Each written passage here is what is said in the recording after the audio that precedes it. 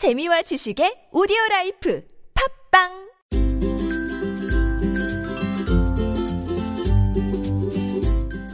왕쌤이 교육 이야기.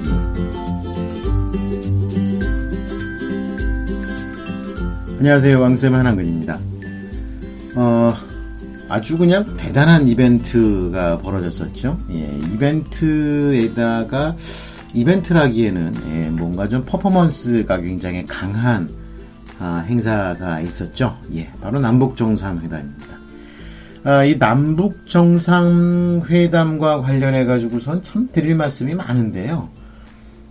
일단 우리가 여러 가지로 생각해 볼 수가 있는데, 일단 이 남북정상회담이 입시에 미치는 영향, 이거를 갖다가 좀 생각을 해보고 싶죠.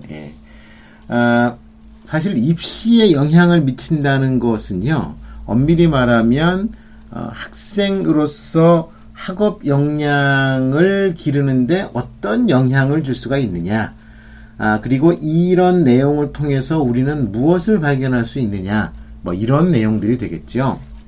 일단 큰 맥락부터 좀 말씀을 드리면은요,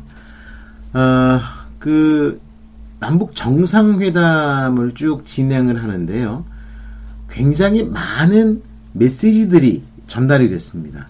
근데 그것 중에서 우리가 한 가지 주목해야 될, 우리 아이들이라든지 특히 우리 이제 고3들이나 고2들 같은 경우는 특히 주목해봐야 될 부분들이 있습니다. 이게 뭐냐면은 이거 굉장히 의미 있는 주제입니다. 이거 나중에 입시에서 적극적으로 활용을 해도 되는 부분들입니다. 자, 이거 그냥 말씀을 드릴까 말까, 아니면 제가 아주 그냥 소수만 드릴까 그러다가 제가 그냥 과감하게 공개하는 부분들인데, 이게 뭐냐면요, 오늘 남북 정상회담에서 던져진 메시지 중에서요, 우리 학생들이 특히 주목해야 될 메시지가 뭐 같으세요? 자, 많은 사람들이, 거의 대부분의 학생이라든지 선생님들이나 학부모님들이 이런 생각을 하실 겁니다. 남북 통일, 하나됨, 우리, 이런 쪽으로 생각을 할 겁니다. 이런 쪽으로 생각을 할 건데요. 그 메시지 중에서, 하나를 갖다 제가 꼽으라 그러면은요, 바로 이건 상상력입니다. 상상력. 자, 보세요. 그 메시지 중에서 아주 많은 메시지가 그런 얘기를 했습니다. 불과 6개월 전만 해도, 몇 달 전만 해도, 1년 전만 해도 문재인 대통령이 취임하고 나서 얼마 후에 남북대화를 하겠다, 북한을 정상국가로 끌어내겠다, 이런 이야기를 했을 때 얼마나 많은 비아냥이 있었습니까? 말도 안 된다. 지난 10여 년 동안 그렇게 꼴통짓을 한 북한과 김정은이 되겠냐라는 생각이 대부분이었었죠. 그런데 그런 얘기를 하면서 지금 벌어지고 있는 일들은 너무 어마어마하다라고 이야기를 합니다. 그러면서 하는 것이 바로 상상력의 문제다. 어떤 그림을 그려나갈 수 있느냐가 관건이라는 얘기입니다. 그 상상력이 극단으로 만들어져 보인 것이요, 남북 정상회담 마지막 송별 행사에서, 작별 행사, 송별 행사라고 하죠. 거기서 보였던 영상 스크린 프로젝트를 들 수가 있습니다. 물론 많은 정상회담을 통해 가지고 많은 이야기들이 오갔습니다. 북핵 핵 문제를 갖다 해결한다거나, 남북 간 군사 대결을 완화한다거나, 또 이산 가족을 다시 제외한다거나, 이런 여러 가지 메시지를 던져줬는데요. 우리들이 볼 수 있는 내용들 중에서 현실적인 부분들이 제일 마지막에 했던 그 영상 프로젝트, 송별과 관련된 영상 프로젝트, 사람들을 감동시키는 바로 그 프로젝트가 상당히 의미가 있었다는 겁니다. 자, 근데 그 의미를 우리가 어떻게 이어봐야 되냐면요, 마치 문재인 대통령과 그 외교의 참모 스태프들이 1년 전서부터 꿈꿔왔던 상상력이 현실에 이루어지는 순간이었습니다. 그런 상상력이 바로 올림픽을 계기로 해가지고, 올림픽을 모티브로 하고 올림픽을 계기로 하는 그런 유인 요소로서 작동할 수가 있었고, 자, 올림픽은 평화의 올림픽이 될 것이다 라는 메시지가 던져졌죠. 이미 올림픽이 끝나고 나서니까 이번 동계올림픽은 평화의 올림픽이었다, 화합의 올림픽이었다 라는 메시지가 너무나도 당연하게 느껴지지만, 솔직하게 한번 생각을 해보십시오. 올림픽을 하기 몇 달 전까지만 해도 올림픽 할 때 북한이 혹시라도 뭐 핵폭탄을 터뜨리지는 않을까, 미사일을 쏘지는 않을까, 심지어는 뭐 연평포격처럼 포격 도발을 해서 올림픽을 망치지는 않을까, 이런 걱정을 엄청나게 많이 했었죠. 그렇죠? 그런데 심지어는 그런 올림픽에 참가를 하고 올림픽을 계기로 해서 남북 정상회담이란 것까지 오게 됐습니다.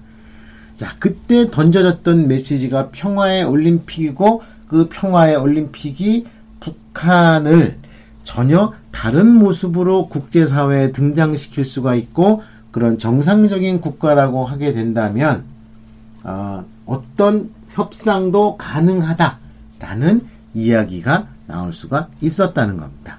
자, 그런 설득이 납득이 됐고, 그런 것들이 다 이어지고 엮여져서 남북 정상회담까지 왔고요. 그 결과와 같은 모습이 바로 마지막 작별 행사, 송별 행사에서 나온 영상 프로젝터와 같은 모습으로 드러났다는 겁니다. 자, 여기서 말씀드리는 중요한 메시지는요, 바로 상상력입니다. 이 상상력이 아무것도 없이 만들어지진 않죠. 상상력은요, 항상 상상력의 가장 기본이 되는 CD가 있어야 됩니다. 모티브가 있어야 된다는 거죠. 그냥 무조건 상상해봐 그런다고 해서 뭘 상상해? 그게 아니라 그 상상은요, 어떤 근거를 가지고 있고 현재와 현실을 기반으로 해서 만들어지는 상상력이기 때문에 더 탄탄한 스토리텔링이 되고 퍼포먼스가 만들어질 수가 있다는 겁니다. 바로 그런 상상력이 이번과 같은 대단한 결과를 만들어냈고, 문재인 대통령과 그 참모들 스태프들에게 대단하다는 찬사가 쏟아졌다는 거죠. 자, 이거하고 정반대되는 상황들, 한 가지 더 말씀을 드릴까요? 기왕 말씀드린 김에, 자, 보세요.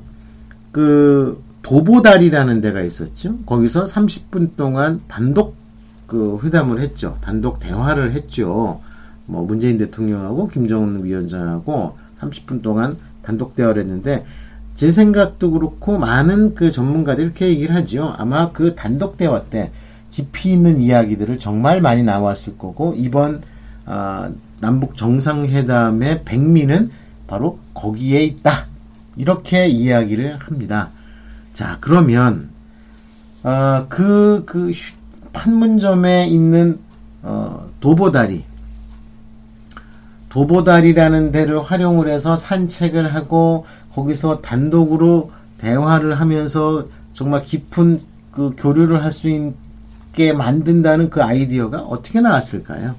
그렇죠? 자, 이런 부분들이 바로 상상력이라는 것입니다. 누구는 늘 지나다니던 판문점 중립국 위원회인가요? 거기 장교들이 잠시 휴식을 위해서 왔다 갔다 하거나 또는 급한 일을 위해서 늪지대를 건너기 위해서 임시로 만들어냈던 그 허름한 다리가 그렇게 대한민국의 운명과 세계의 질서를 좌우하는 중요한 퍼포먼스의 핵심이 될지는 몰랐다는 거죠. 그렇지만 누구 눈엔가는 그것이 보였다는 겁니다. 자, 상상력입니다. 근데 제가 왜 이렇게 남북 정상회담을 갖다 장황하게 설명 말씀을 드리냐면요, 이거요, 요번 고3들이 자기소개했을 때 모티브로 쓰기 정말 좋습니다. 그쵸? 물론 이거 다 이렇게 쓰면 안 되겠죠. 근데 생각을 해보세요. 솔직히 저희 방송 듣는 고3들이 많을 것 같으세요? 생각보다 고3들 많지 않습니다. 왜 그러냐 하면은요, 고3이 돼가지고서 이런 팟캐스트나 이런 거를 많이 듣는 분들은요, 대부분 수능 팟캐스트를 수능 팟캐스트. 그래서 고등학교 1, 2학년들은요, 저희 방송들 많이 들으시는데, 고3인 부모님들이요, 저희 방송 들으시는 분들이 별로 없어요. 그리고 또 부모님들이 듣는다 그래서 우리 자녀들이, 학생들이 다 그걸 따라가는 것도 아니거든요. 그러니까 저희 방송, 제가 이런 아이템이나 이런 걸 알려주더라도요, 활용을 하는 학생이나 또는 그 학부모님들은 지극히 적을 수밖에 없고요. 거기다가 대한민국에 얼마나 많은 대학들이 있고 얼마나 많은 전형과 학과들이 있습니까? 그러니까 유사한 그 흐름에 이런 내용을 갖다가 쓸 학생들이 과연 얼마나 되고, 그리고 또 그렇게 자기소개서를 쓰거나 할 때, 그것을 활용을 할 때, 뭐 똑같은 사람 걸 베껴서 하는 게 아니라 다만 그 모티브를 갖다 제가 말씀드린 거기 때문에 이거 같은 내용이 들어갈 걱정도 안 하셔도 돼요. 문장이 같으려면은 최소한 3개의 단어 이상이 동일한 내용이 들어가야 된다는 거거든요. 근데 그거는 아니죠. 생각해보면. 그렇지 않아요? 예. 딱히 그 부분을 갖다 그렇게 걱정을 안 하셔도 된다는 겁니다. 그러니까 의외로 재밌는 결과가 나올 수가 있다는 겁니다.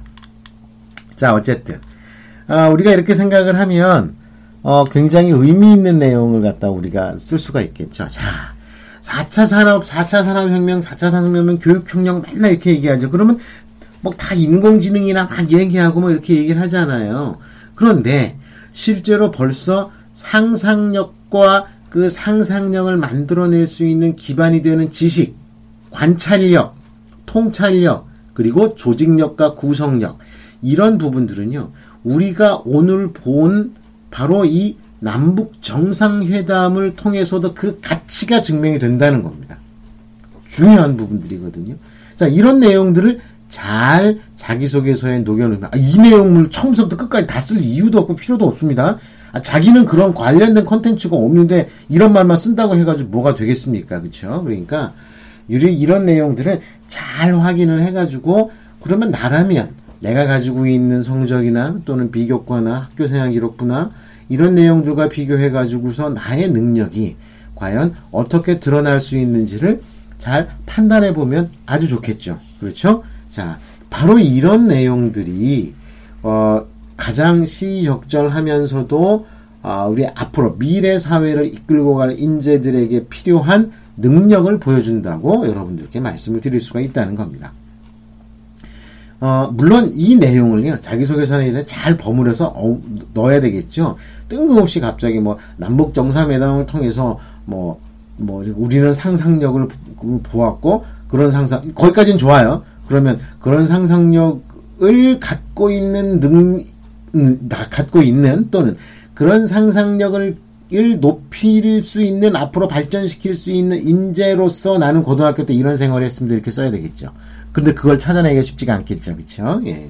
어쨌든 그럼에도 불구하고 이 내용은 굉장히 나름대로 의미가 있다고 할 수가 있습니다. 물론 저뿐만이 아니라 이 내용을 갖고 이렇게 생각한 학생들도 되게 많겠죠. 자, 지금은 고등학교 1, 2, 3학년 학생들과 관련되어 있는 내용을 먼저 말씀을 드리는 겁니다. 자, 잘 생각을 해보세요. 무조건 학교 생활을 하는 것과 내가 어떤 목표와 목적 그리고 방법론을 갖고 고등학교 생활을 하는지에 대해서는 이거는 분명히 다른 부분들이거든요. 자, 그렇다면 내가 고등학교 1학년인데 1학년 그 생활을 하면서 가장 의미가 있었다는 것, 그러면 이런 그 독특한 상상력과 그리고 관찰력, 분석력, 조직력, 창의력을 나는 어떻게 학교 생활을 통해서, 학교 수업을 통해서, 선생님과 함께하는 생활을 통해서 만들어낼 수가 있을지, 자, 이런 부분들을 갖다가 잘 생각을 해서 연결을 시켜보면 아주 대박나는, 정말 아주 멋진 평가를 받을 수 있는 그런 부분들이 될 수가 있겠죠.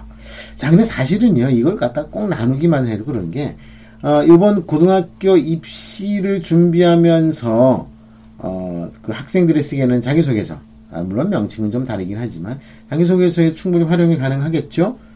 자, 똑같습니다. 지금 그 자기주도학습 전형이나 또는 학생부 종합 전형의 기본적인 형태나 틀, 방법론은 똑같다고 할 수가 있습니다. 자, 그렇다고 보면, 자, 고등학교 입시 특목고나 자사고를 원서를 쓰는 학생들이 거쳐가야 되는 그런 내용들에 있어서도 충분히 의미가 있다고 할 수가 있겠죠. 자, 오늘 남북 정상회담을 단순히 평화, 그리고 뭐 번영, 남북 경제협력, 또 무슨 북한 지역으로의 뭐 여행, 뭐 이렇게, 우리 문재인 대통령이 백두산 가고 싶었다고, 그런 식으로 단순하게만 생각하는 거는요, 우리 학생들이라든지, 우리 모두에게 도움이 별로 안 된다고 할 수가 있습니다. 자, 이렇게 생각을 해보시면, 나름대로, 의미 있는 입시를 준비하고 학교 생활을 하는데 방향성을 설정할 수 있는 아주 좋은 방법론이 된다는 거. 자, 요거 꼭 기억을 해주셨으면 좋겠습니다.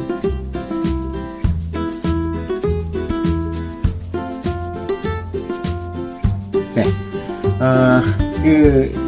지금 고등학교 입시와 대학 입시를 한꺼번에 묶어가지고 제가 말씀을 드렸죠. 자, 그런데, 이제 2022학년도, 지금 중학교 3학년들 같은 경우에, 제가 보기에는 그 수시와 정시가 통합되는, 그러니까 뭐 지금처럼 일단 수시가 끝나고 난 다음에 정시를 진행을 하는, 이런 입시는 더 이상 진행이 안 될 것 같은 것은 거의 확정적이라고 할 수가 있습니다. 이게 무슨 말씀인지 알겠죠? 예, 그러니까 입시 전형은요, 지금은 수시 6장, 정시 3장에서 9장의 원서를 쓸 수가 있는데, 그걸 한꺼번에 묶어가지고 6장으로 줄어드는 겁니다. 그러니까 기회가 많이 줄어든다는 거죠. 물론, 일단 공식적인 어떤 그 조사나 이런 걸로 보면, 학생 한 명이 평균, 수시로 4장 조금 넘는 숫자, 그 다음에 정시로 2장 조금 넘는 숫자를 원서를 씁니다. 합하면 6장 좀 넘는 숫자, 6장에서 7장 정도로 원서를 쓰니까 실질적으로는 수시와 정시를 통합해가지고 6번의 원서를 쓰는 것만 해도 괜찮다고 볼 수 있는데요. 앞서서 말씀드린 것처럼 중요한 부분들은요, 이게 생각보다 수시와 정시를 합하는 게 좋겠다고 전문가들 다 얘기를 하잖아요. 근데 그 전문가들이 잘못 알고 있어서 그럴 수도 있고요. 잘못 판단해서 그럴 수도 있고, 또 어떤 목적을 갖고 그런 얘기를 할 수도 있는데, 중요한 거는 지금까지는 수시를 준비하는 학생은 수시를 중심으로 하고, 정시를 준비하는 정시를 중심으로 준비를 했어야 되는데, 이제 앞으로는 정시를 준비하는 학생들도 학생부 전형을 준비를 해야 되고요. 학생부 전형을 준비하는 학생들도 수능을 준비를 해야 된다는 겁니다. 물론 이거는 2022학년도, 23학년도, 2024학년도까지 에게 의미가 있는 그런 것이고, 또 그 이외에 2026학년도, 그러니까 지금 초등학교 6학년, 5학년, 4학년 학생들에게 미쳐지는 영향은 또 다른 입시 방법이 좀 될 겁니다. 왜냐하면 이제 고교 학점제가 구체적으로 진행이 될 것이기 때문에 그렇습니다.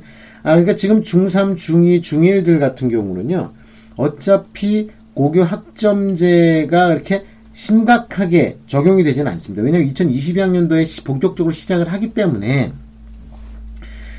지금 중학교 3학년, 2학년, 1학년들은요, 그렇게 지금까지 전혀 경험해 보지 못했던 고교 학점제와는 큰 의미가 없을 수도 있습니다. 물론 일부는 좀 영향이 있을 겁니다. 더더욱이 수도권, 서울, 경기 이런 데는요, 고교 학점제가 이제 그 내년부터 본격적으로 적용이 됩니다.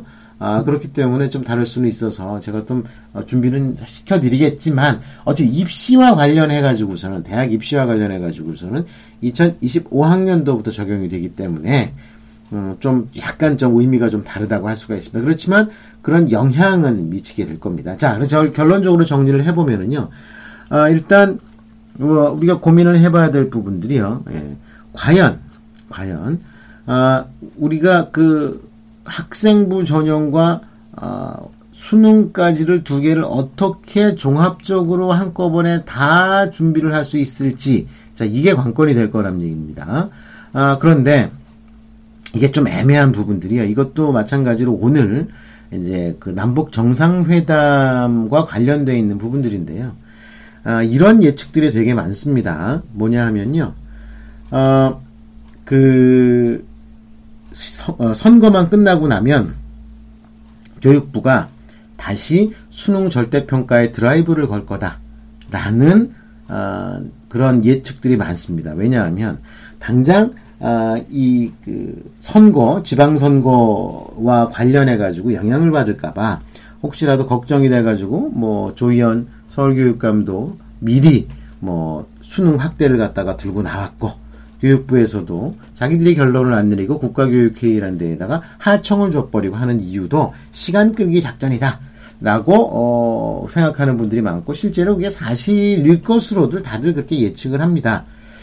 자, 그런데 이렇게 남북 정상회담과 북미 정상회담이 잘 진행이 돼가지고 남북 간의 평화와 핵 폐기 이런 부분들이 잘 진전이 된다 그러면 문재인 정부의 인기라든지 자신감이 더 높아질 것이고, 그렇게 자신감이 높아진다고 하게 되면 교육 정책에 있어서 최초에 생각했던 대로 수능 절대평가가 진행이 될 수가 있다는 겁니다. 자, 수능 절대평가가 된다 그러면 상대적으로 학습에 대한 부담이 적겠죠. 이 학습에 대한 부담을, 수능에 대한 부담을 줄여줘야지 학교 수업이 정상화될 수가 있다는 부분들입니다.